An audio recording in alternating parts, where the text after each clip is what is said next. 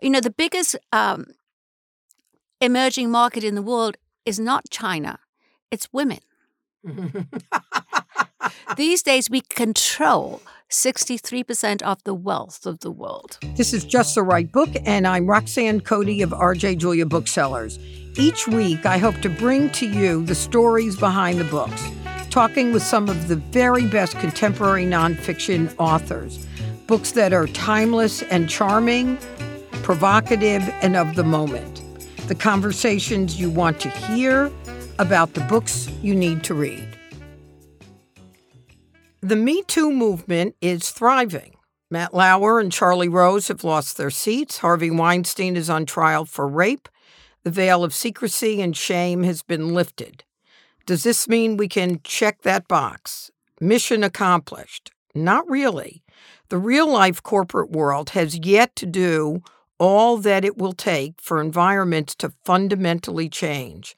Sylvia Ann Hewlett, in her new book, #MeToo in the Corporate World, Power, Privilege, and the Path Forward, uses data, analysis, interviews, and her considerable and award-winning skills to help us understand the day-to-day contributing factors of corporate culture that must change.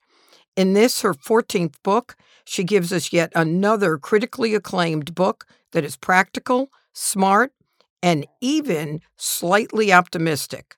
Sylvia, welcome to Just the Right Book. Roxanne, it's such a pleasure to be here.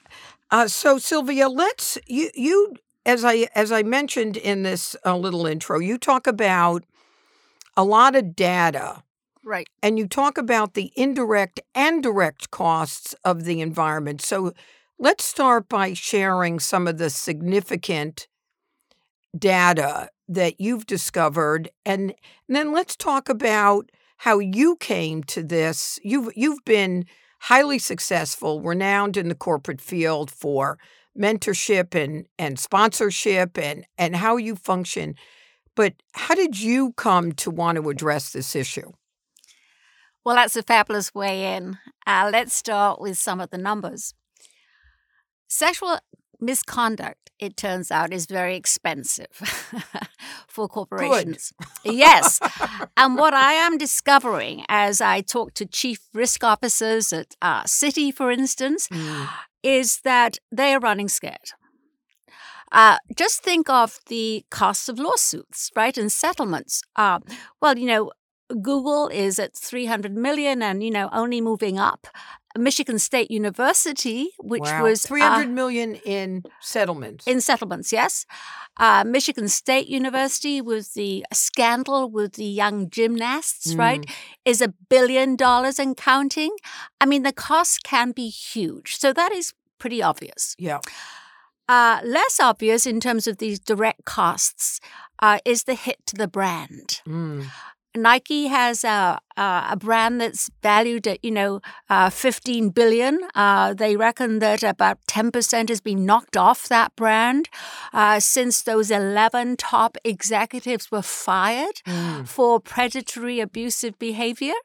And the company also lost its C-suite. Right? And its heir apparent. So that kind of hit to a brand is very important because Nike is no longer the go-to company for women's sneakers or women's apparel because of its new compromised image, if you like. It's chink in its armor. Absolutely. Lululemon, the same story. Guess Jeans. All of these companies that stand for health and wellness and female strength, right? When they get this kind of scandal at the top, are hit very badly. Yeah. When you turn to the indirect costs, it's a little more subtle, but again, pretty scary in terms of the bottom line. I find in my data that fully 60% of those bright young engineers in Silicon Valley that choose to quit do it because of the toxic, predatory cultures. And it's not just women, right? It's immigrants, it's brown people, it's anyone who is the other. Not a bro. Right, not a bro.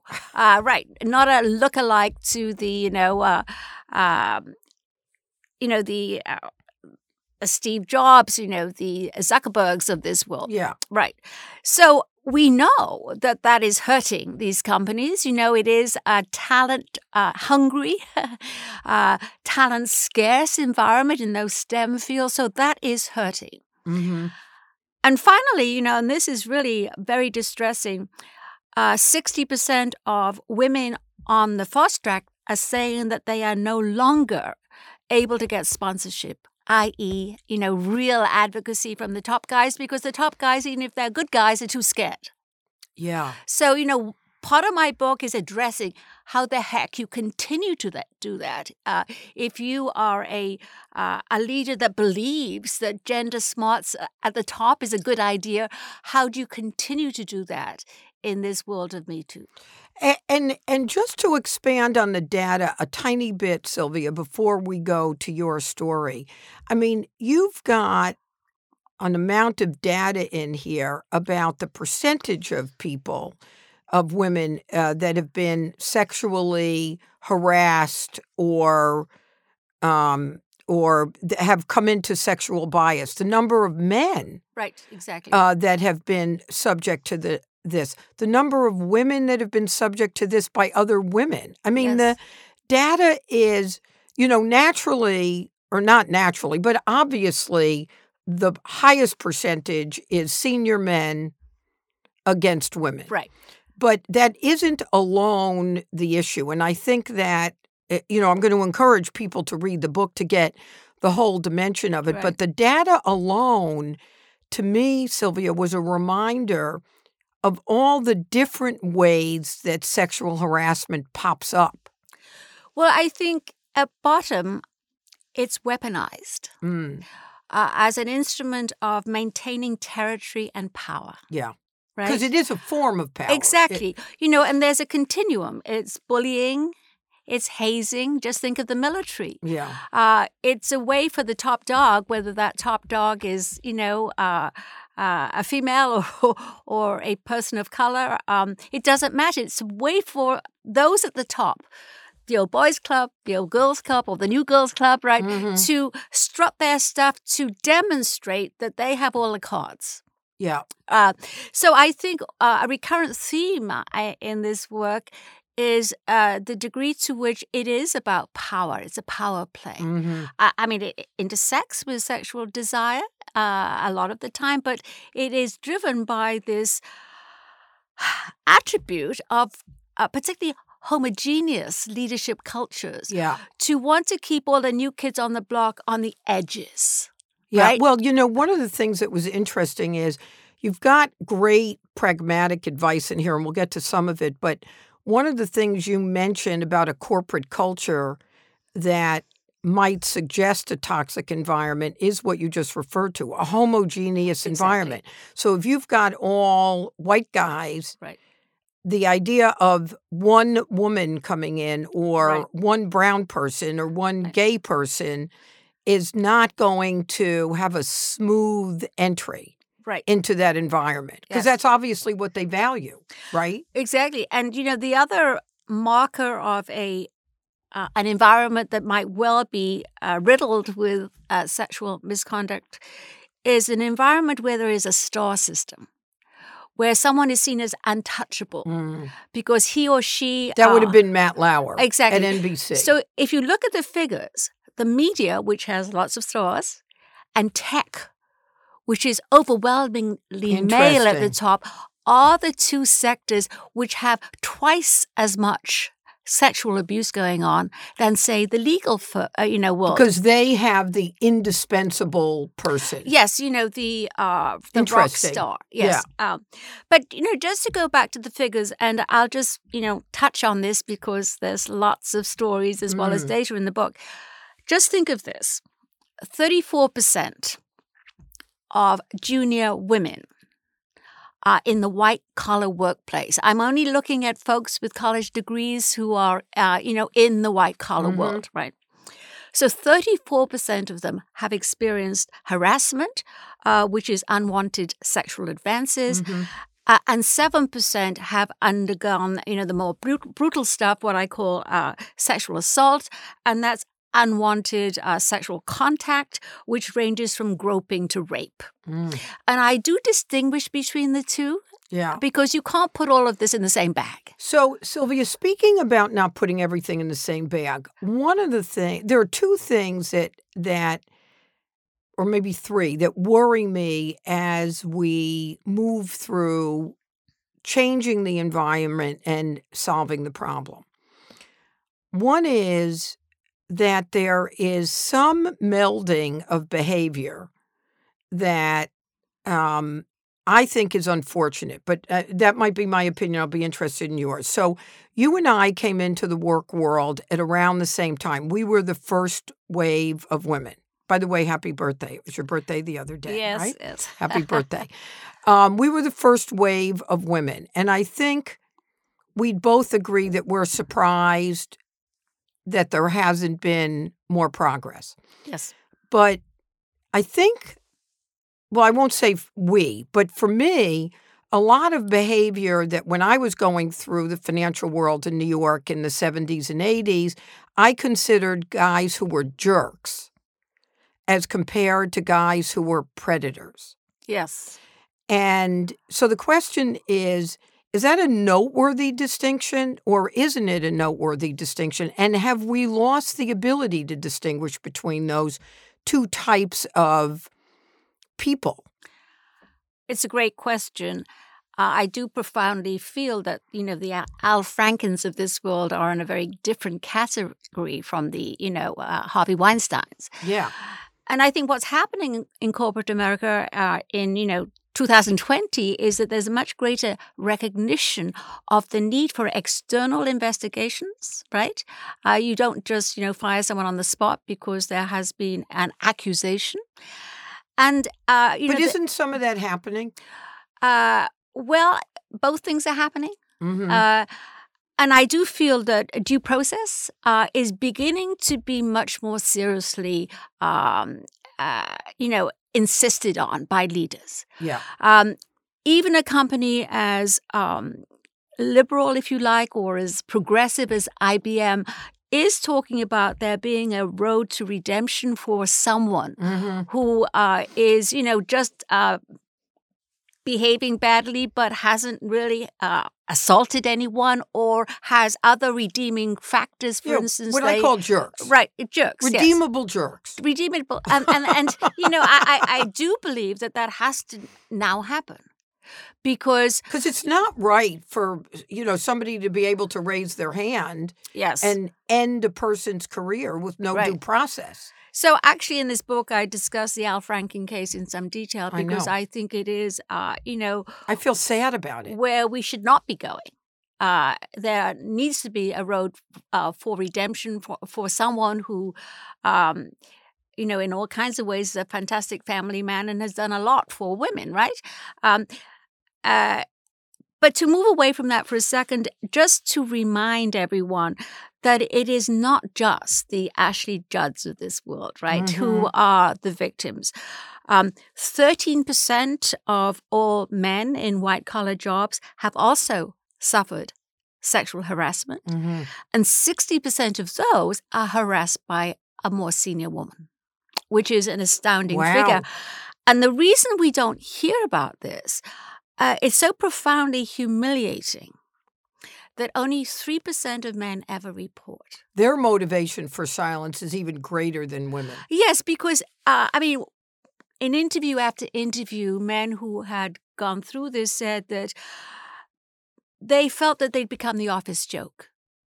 If a glamorous 45-year-old comes after you, this is kind of the stuff of wet dreams, right?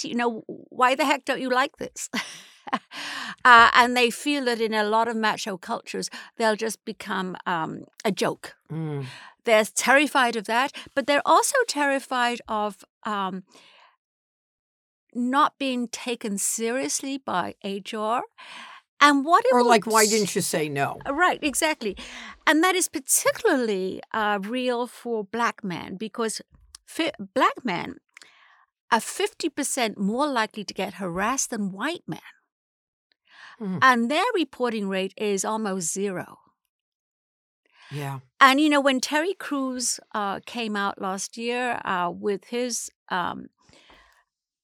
accusation against his agent that he had been harassed at an agency party by his agent, a white guy, it was very searing.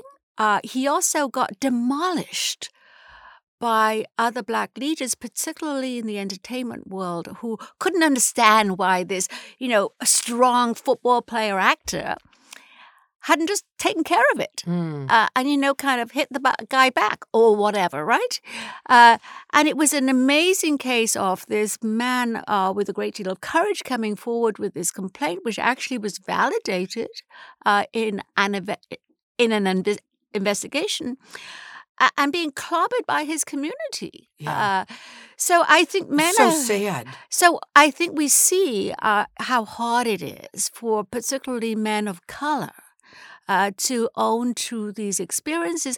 But of course, it helps explain why 46% of the Black men who graduated from the Harvard Business School, right, men who were obviously the most accomplished.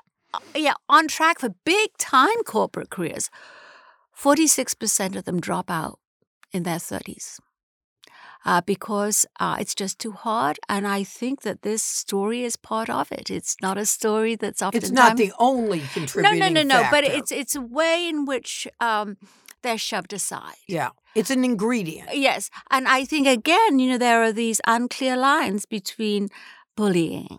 Yeah. And sexual aggression. And indeed, I have some amazing interviews in the book which show what that looks like and feels like. And then the other story, which is, again, amazingly clear from this data, which was, fielded by NORC at the University of Chicago. It's very good data. It's nationally representative of this group of white-collar workers. The other dramatic group is that gay women are very disproportionately targeted, fully 42%. By men or women? Or both? Both. And again, they're disinclined to report. And Sylvia, one question I had that I had later on in the process, but because you bring it up, is, some progress is being made. You have suggestions for additional things that could be done, and we will get to that. But I still get the feeling that gay men and women, people of color, are still being left out of even the small progress that's being made. Is that a fair statement? I think it is. If you remember, it was Tarana Burke who started the Me Too movement. Yes, right. A wonderful Black civil rights activist from the Bronx. She actually founded the Me Too movement in 2006. Now it was before there were hashtags. Right. Yes, absolutely. Because she felt that it was so rife in her community.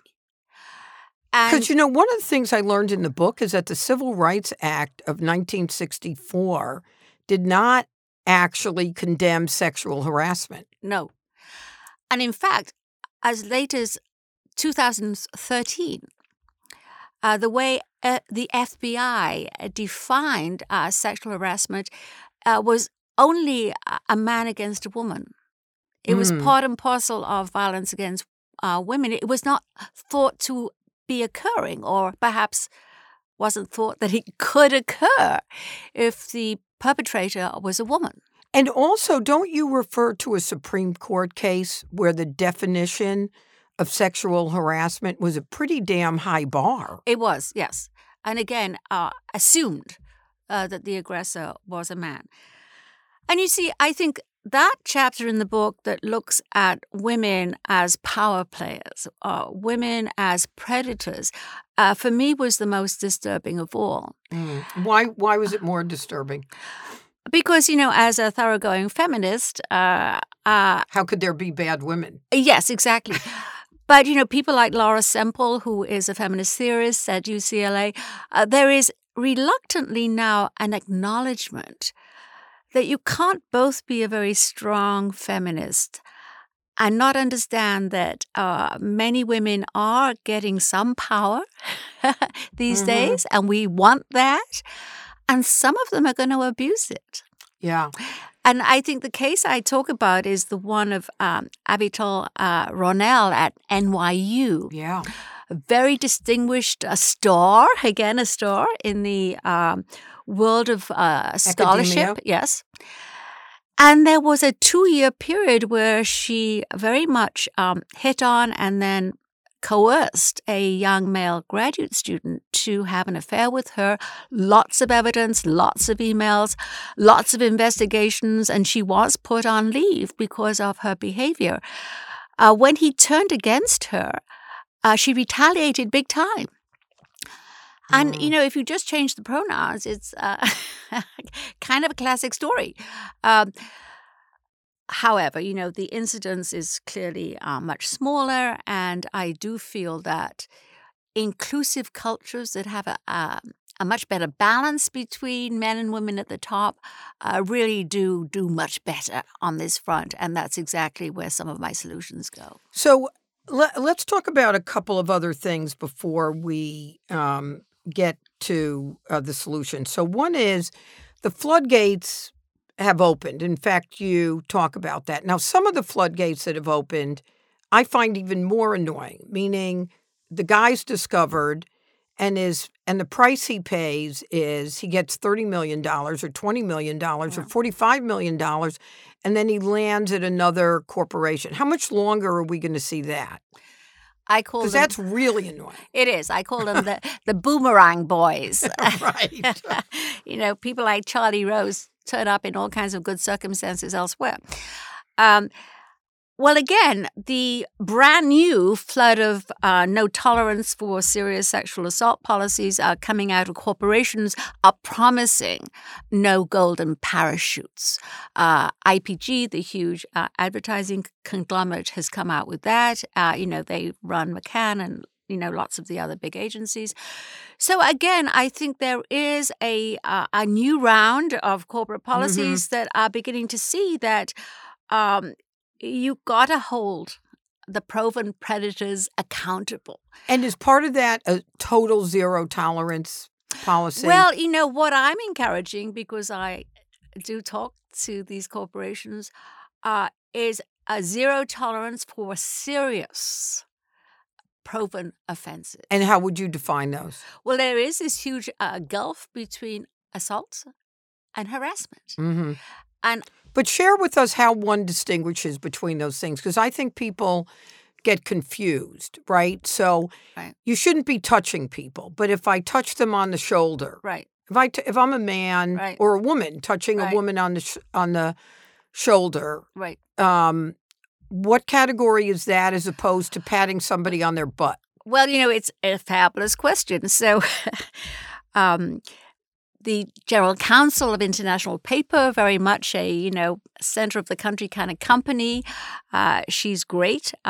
She told me that what they recommended now at her company was what she called the church hug. Ooh, what's that? It means that you use one arm, right, to, hug someone that at work that you haven't seen for a while, someone that you're fond of, somehow respect. a one-arm hug is safer than a two-arm hug? Well, it's a kind of sideways hug. I right? see. There's nothing frontal going on. Okay. And so when you're not bringing them in. Yes, you're not bringing them in. Yes, you're not, delivering a slobbering kiss or whatever. So what I have searched for is actual examples of how this distinction is being made, because you've almost got to see it, up close and personal to figure out what the new rules are, because you certainly don't want workplaces where you can't show respect or affection or you can't show empathy. And the idea that you've always got to have your door open, for instance, is, you can't get too Mickey Mouse about this. But Sylvia, I hear good men who I know are good men and don't want to do the wrong thing and totally value women, feel like, you know what?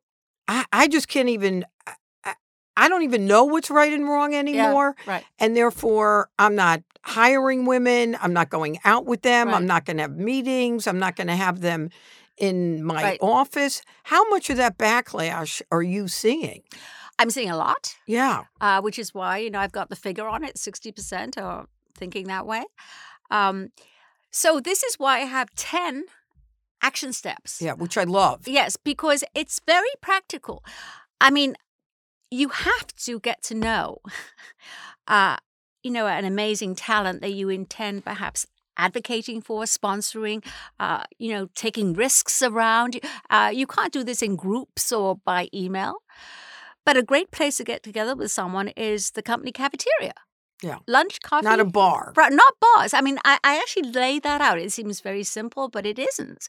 The other thing, if you're traveling with a colleague, which is, predictably... Don't share a room. Start with that. Exactly. Don't meet in your hotel room, as Marty Weinstein obviously felt he needed to. But Sylvia, when I look at your list, like you have individual action steps, right. And they are, all right, I have them right here. Don't touch or otherwise invade personal space. Right. Don't dress provocatively. Don't meet in bars or hotel rooms. Don't flirt or sleep with someone. Don't be tardy. Well, these seem so basic. I know, but think of this.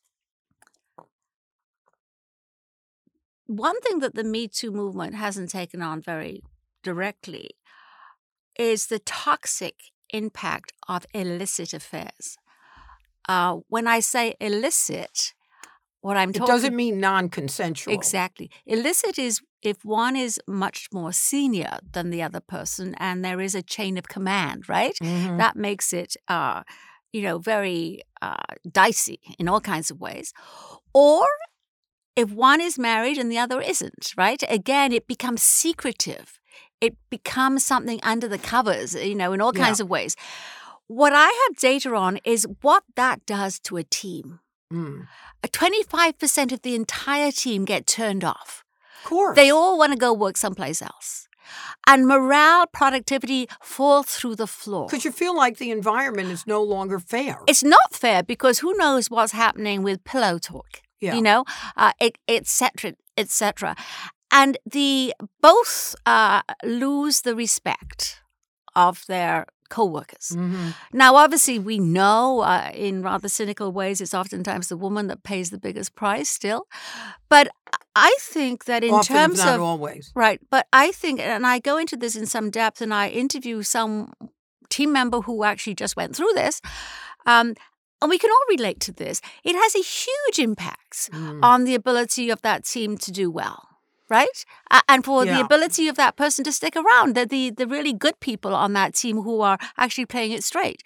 So I try and look at the whole range of, inappropriate sexual behavior that really trips people up and trips companies up. So, Sylvia, one of the things that I feel, and I don't know whether you'll agree or not agree, or even if it could be enforced, but a lot of the examples of powerful men who have gotten away with what they've gotten away with for years, if not decades, they have aide-de-camps. They have colluders, right? They have people who are protecting them for a variety of reasons, their own careers, their star power, their ability to make a lot of money. Are colluders getting punished? Or will colluders need to be punishable in order for there to be real change? Like we're all in this together? I think we saw that happening at 60 Minutes and at CBS more generally because it was felt that the reason that those men got to misbehave for so many years is that their posse, right, were guarding them, helping them, protecting them. Partly because a lot of the other men were also had skeletons in their closets. So there was kind of a... They didn't want to open that Pandora's box because they could get sucked in. Yes. So I think it was a very deep and stable kind of play by those in power, which is how we get back to power, right? Because they really did have an awful lot at stake in promoting each other. If I can just tell my story a little bit? Sure. Because I'd love for you to do that. Because I do feel that it hits a few things. So it was Friday afternoon in late January, and I was chomping at the bit, eager to leave the office. I had turned 23 2 days earlier and had a party to get to. I checked my watch for the umpteenth time. It was only 4:30, still too early to walk out the door. Reluctantly, I opened up the data file I was working on and attempted to settle down. A few minutes later, there was a tap on the frosted glass panel of my cubicle, and Sebastian Tyler's large head loomed over the edge. "Come join me for a drink," he boomed, thrusting his face uncomfortably close to mine. I shrank back, trying to avoid his spittle as well as a lewd leer. 5 o'clock sharp, something stiff and strong. Sebastian stared at me and wet his fleshy lips. "You know where my office is." Beating back shock and surprise, I made excuses.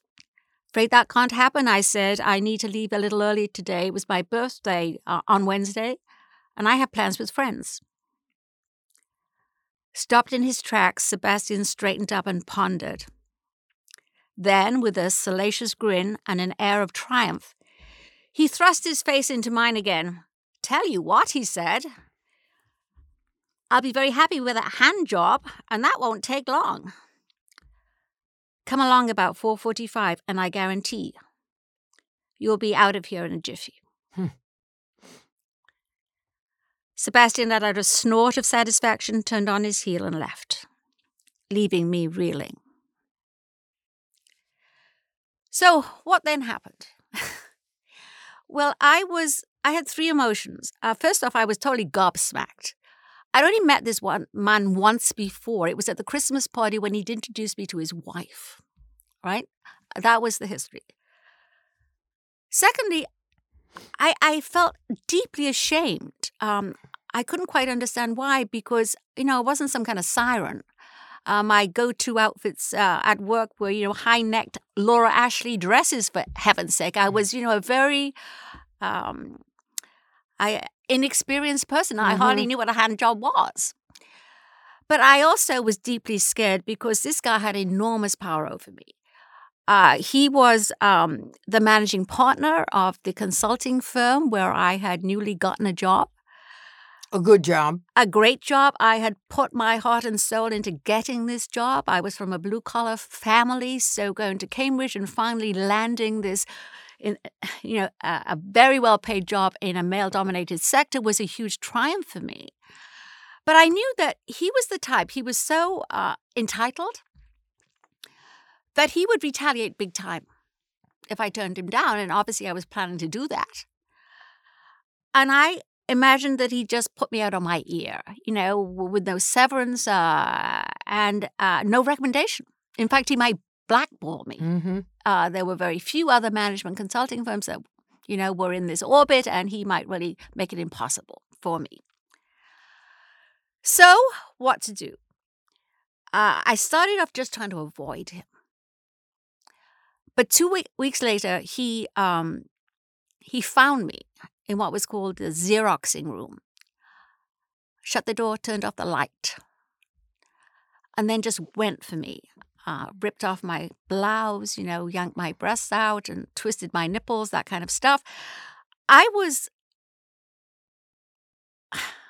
I guess I did let out the most amazing squeals because it was tremendously brutal. In fact, I was so loud that he kind of came to his senses, and I managed to get out of the room. But describe what happened when you left the room. Well, here's the thing. In the intervening 2 weeks, every time he'd seen me in the corridor, he slapped my bottom, or he rubbed up against me. And my colleagues were beginning to think that maybe I was having an affair with him. So when I left that Xeroxing room, clutching a blouse that had lost all its buttons, right, trying to put myself together, I encountered a whole curious crowd of co-workers.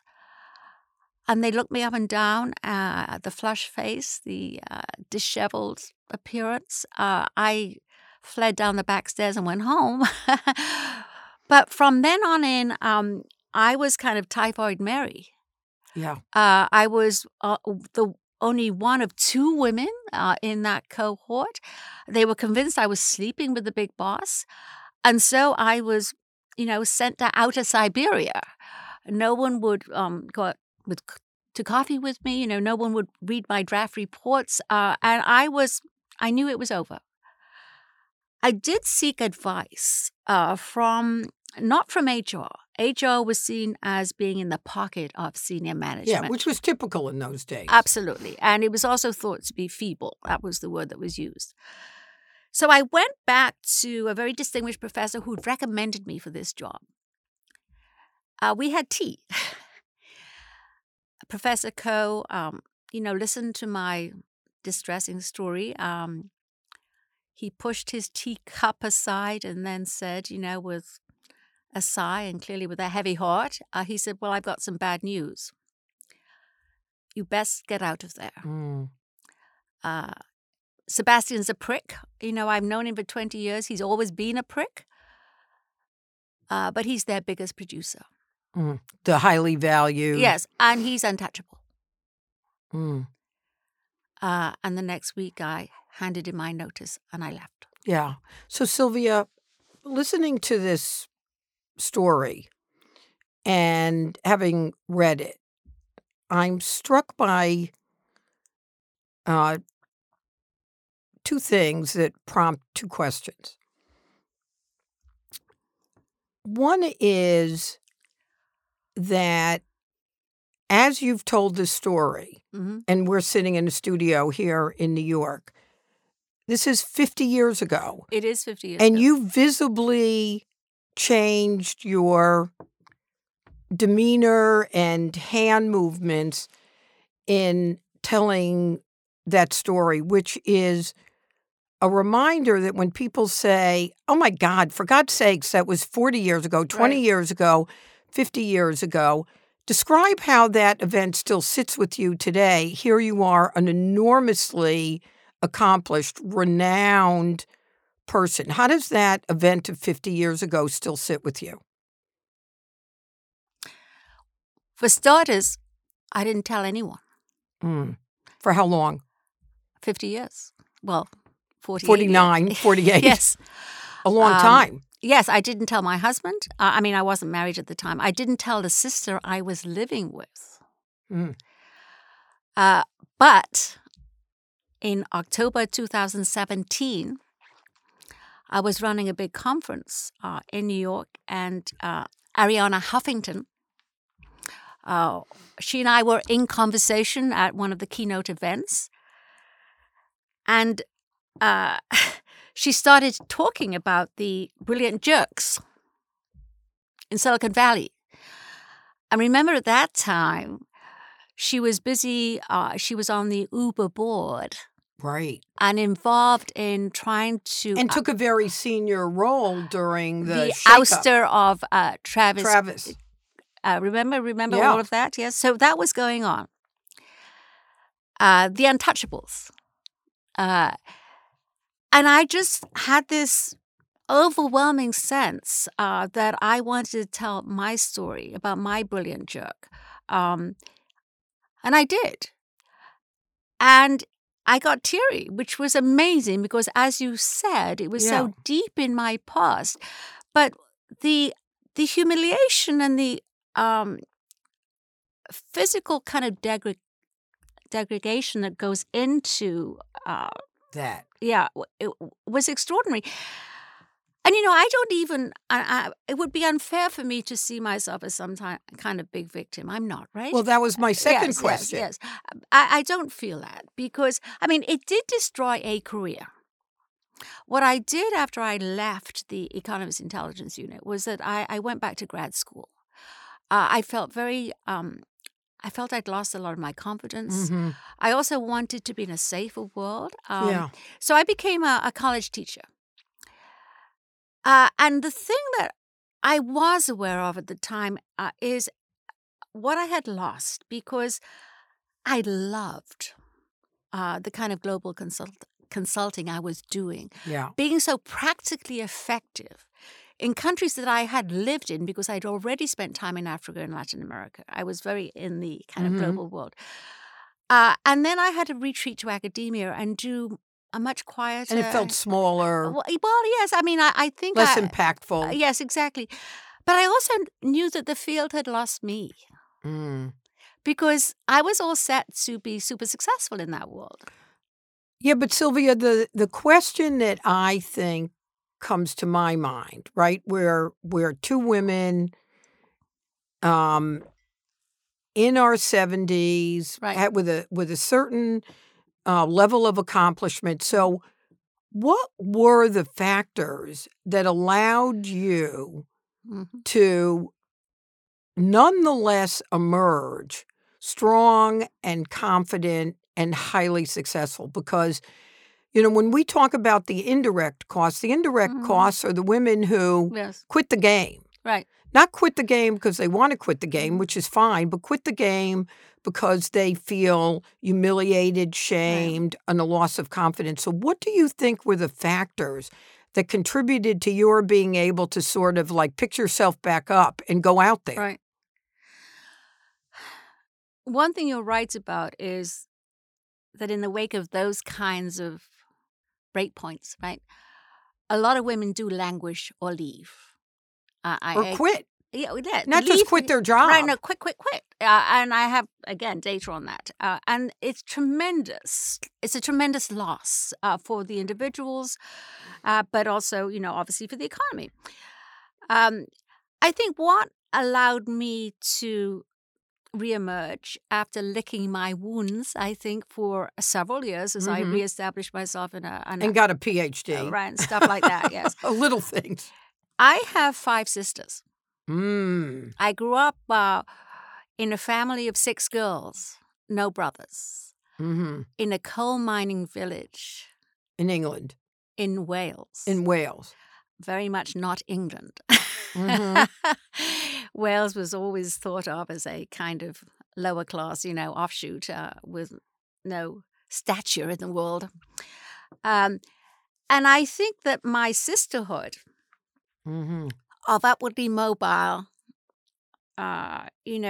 close-in siblings were profoundly important in allowing me to grasp hold of ambition again. So people can create sisterhoods. Yes. Right? That I have always, I think that's interesting because I have always felt that women, the way in which women support other women is one of the most profoundly powerful sort of tools that we have as women. And I think that is why I found this small ticking up of the incidence of female predators, right, in the workplace. So sad. So sad. Dispiriting. Very dispiriting. And which caused me, in that last part of the book, to really explore the correlations. In other words, if you do have just a much more balanced, much more diverse leadership group, voices around the table that are not homogeneous, does this kind of bullying and power play, get much less? And there is quite a lot of evidence that it does. It does. Yes. However, we certainly have many fields, which is still old school in terms of the rigidity of the hierarchical, dog eats dog kind of culture. And unconscious, almost unconscious. Yes.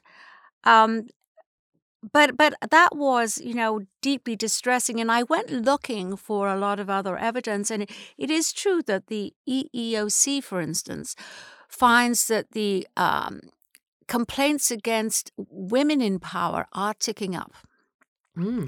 So it's not just my data. I don't really like using even very good data unless it's somehow corroborated. Yes, yeah. right. So it is a phenomenon out there. And I do feel that we need to see these things clearly.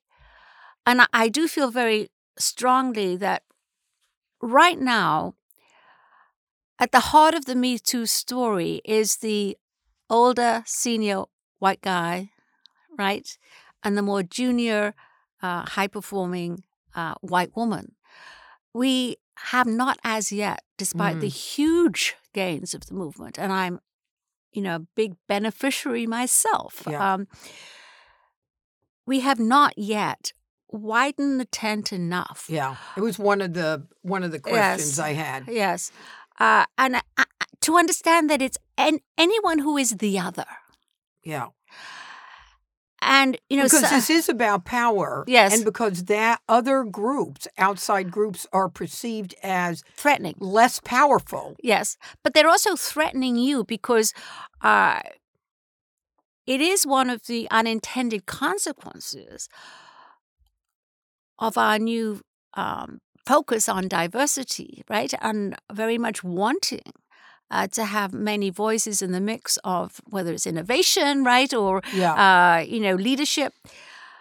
The backlash is, very real, and figuring out how to put these new people in their place is something that is behind, some of this sexual aggression. So, Sylvia, I'm mindful. Oh, good. We have a little bit more time. I'll say this at the end also, but you have so much in this book that I think is worthy of not only being read once, but twice or three times, because these are complicated subjects, right? They're not very. We don't have simple black and white answers. So before we run out of time, there's a couple of things that you bring up that I want to make sure we cover. One is, I'm glad you brought up that the movement is not yet embracing all groups in the way that it needs to.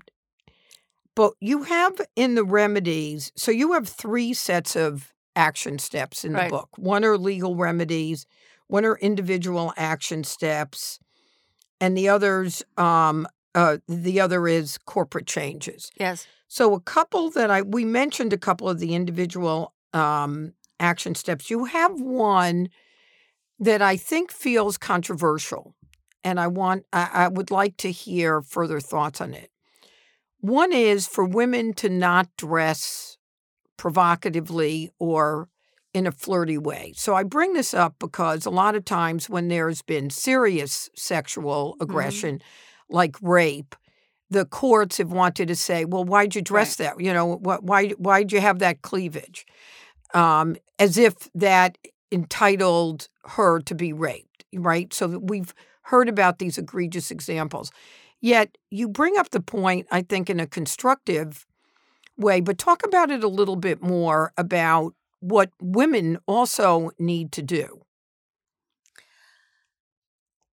It's a very central question. The last thing I want to do is blame the victim. Exactly. Right. But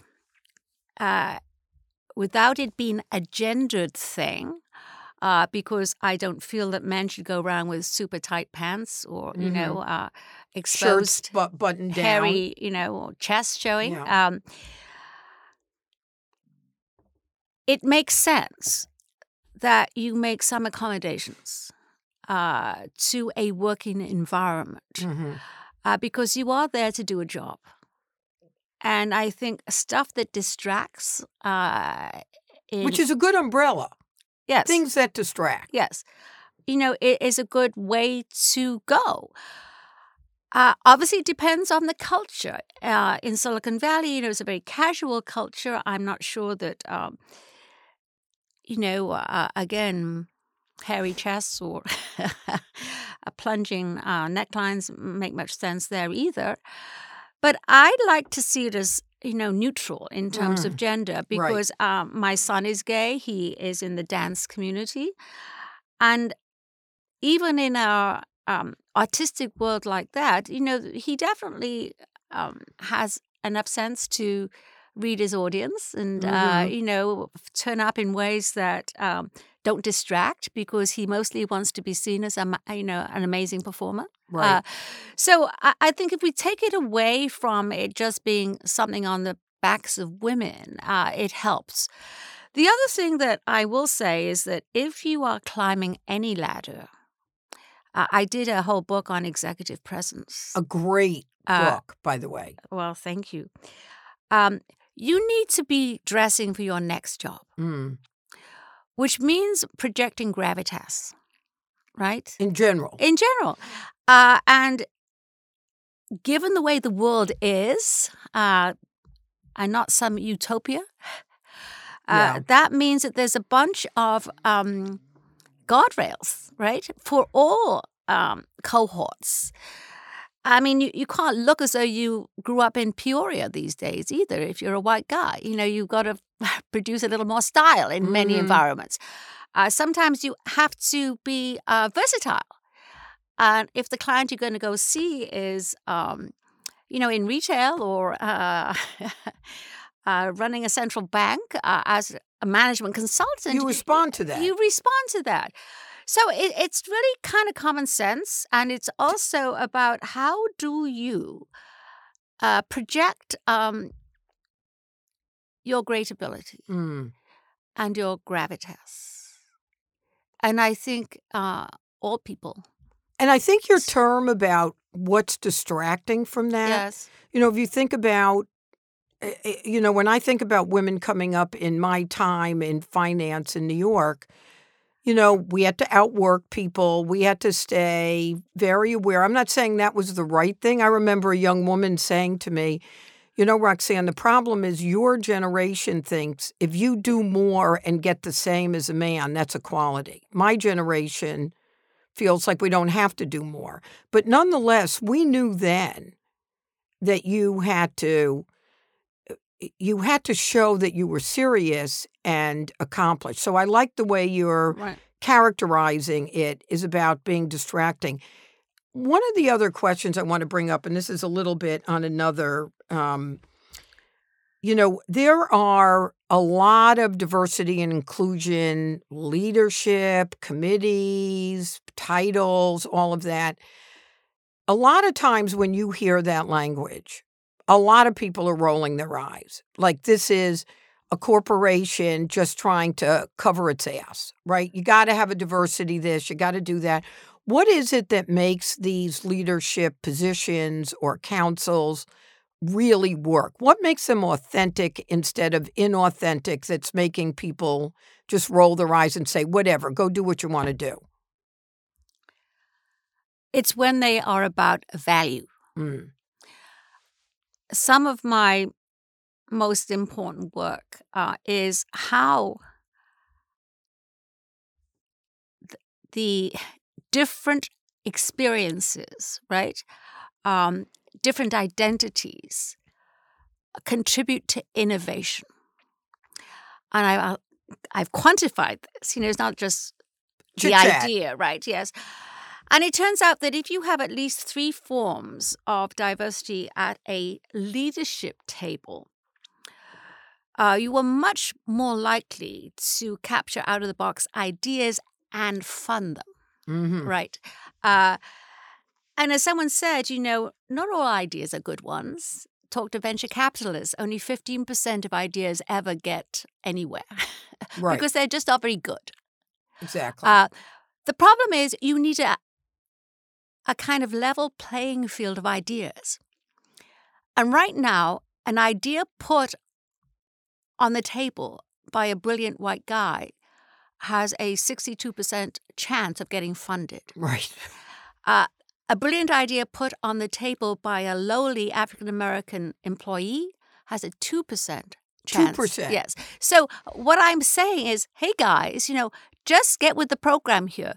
You need to tap into diverse marketplaces. You need to viscerally understand how to reach people who do not look like you. The biggest emerging market in the world is not China, it's women. These days, we control 63% of the wealth of the world. All right. And it's not just the widows and the, because we know we live longer. The inheritees. Right. But it's a whole group of women entrepreneurs. Yeah.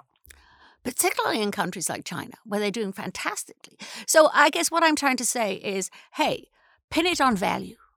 So what I'm hearing, and I just want to make sure that we articulate this, is if you have the committee over here and then the leadership room is the same old white guys, right, that people are going to roll their eyes. Yes. But if it's integrated in as the part business strategy, of how the company operates and makes and money. And how it's going to grow. Yeah. How it's actually going to make more revenue in new marketplaces. And then the second to the last question I'd like to ask you is, one of your wish lists on the legal side is that women do not agree to arbitration or mediation and pursue a legal path to restitution. So talk to us what that looks like. And I always think of that as a high-risk move. And you even bring up an example in the book where you say, the woman was invited to a drink in a room. She turned him down. She lost a plum assignment, and she might think, oh, well, she's got this locked up. She easily can sue for restitution. And you suggest she might not. So why do you recommend the legal route, and what needs to happen for that to work? I think most legal routes are very difficult. And I believe in the individual and organizational action steps more thoroughly than I do the legal remedies. The reason I say that, look at, Harvey Weinstein right this second. It's only 2 cases that are in the end being tried. And I think they're going to get chewed up. There are so many. Yes, exactly. Forced arbitration is the worst of the worst because it's all in the hands of the company and the power is right, and you come tilted. away with very little. And one of the prices you pay is obviously confidentiality. And the fact that Google has abandoned this as part of their employee contracts now is a big step in the right direction. Right. So it's not that I feel that the litigation route is so great, but it's in some cases better than having it all behind closed doors with all the power in the pocket of the company. One thing that I think is happening on the legal front, which is kind of fabulous, is the way in which the statutory time limits have been expanded. Yes. And I have a little piece at the end of the book because when Cuomo in New York State extended by 50 years, the time limits on when you could accuse a predator of having, abused you when you were a child, right?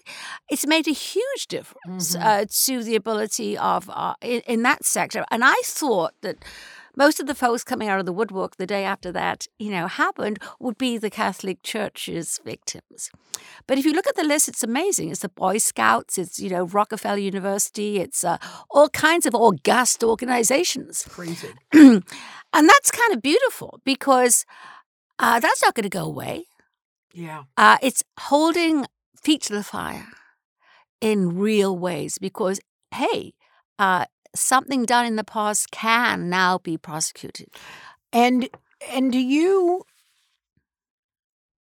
are you optimistic that we are at a pivot point? I mean, you and I have watched over 50 years, a gazillion, badillion conversations that this was going to be the change, that this was going to happen, that, that after Anita Hill, after this, after that, things would be better. Do you feel that we're at a fundamentally different pivot point, and are you optimistic that we'll see real change? I am. To quote the chief risk officer of Citi, sexual misconduct is now a strategic risk sitting in his portfolio, not off in D&I, right? Mm-hmm. Yeah. Because the costs that we talked about right at the beginning, whether it's hits to the brand, which can shave enormous value off a company. Or just real dollars. Yes. Or the constant litigation. Or the emptying out of talent. And cities made a huge commitment to women. The last thing they wanted to do is, reverse that right this second. So I think there's enough in the way of financial incentives to force at least some incremental change. Because now you don't have to be a good guy to fix it. No. You have to be a good business person. Or you have to be a chief risk officer. Yeah. Well, Sylvia, I am really delighted that you took the time to talk with us today. We've been talking with Sylvia Ann Hewlett. She's written a book titled #MeToo in the Corporate World. And I think what you've done, which I've not seen done before, is you are very pragmatic. This is not an emotional book. This is about data. This is about stories, and you have real-world remedies. So I want to encourage people to read this because, I've read a lot about this. I think about this a lot, and I just learned so much going through this book. So thank you for joining us. Thank you for your work, and thank you for writing this book. Well, I'm humbled by those words coming from you, Roxanne, so thank you. You've been listening to Just the Right Book with Roxanne Coady, brought to you by LitHub Radio. The show is produced by Roxanne Coady, Michael Selleck, Johnny Diamond, and LitHub Radio. Our editor is Justin Alvarez. The original theme music is by Kurt Feldman. You can subscribe to us on Apple Podcasts, Spotify, Pandora, or wherever you listen to podcasts. I'm Roxanne Coady, and thank you so much for listening.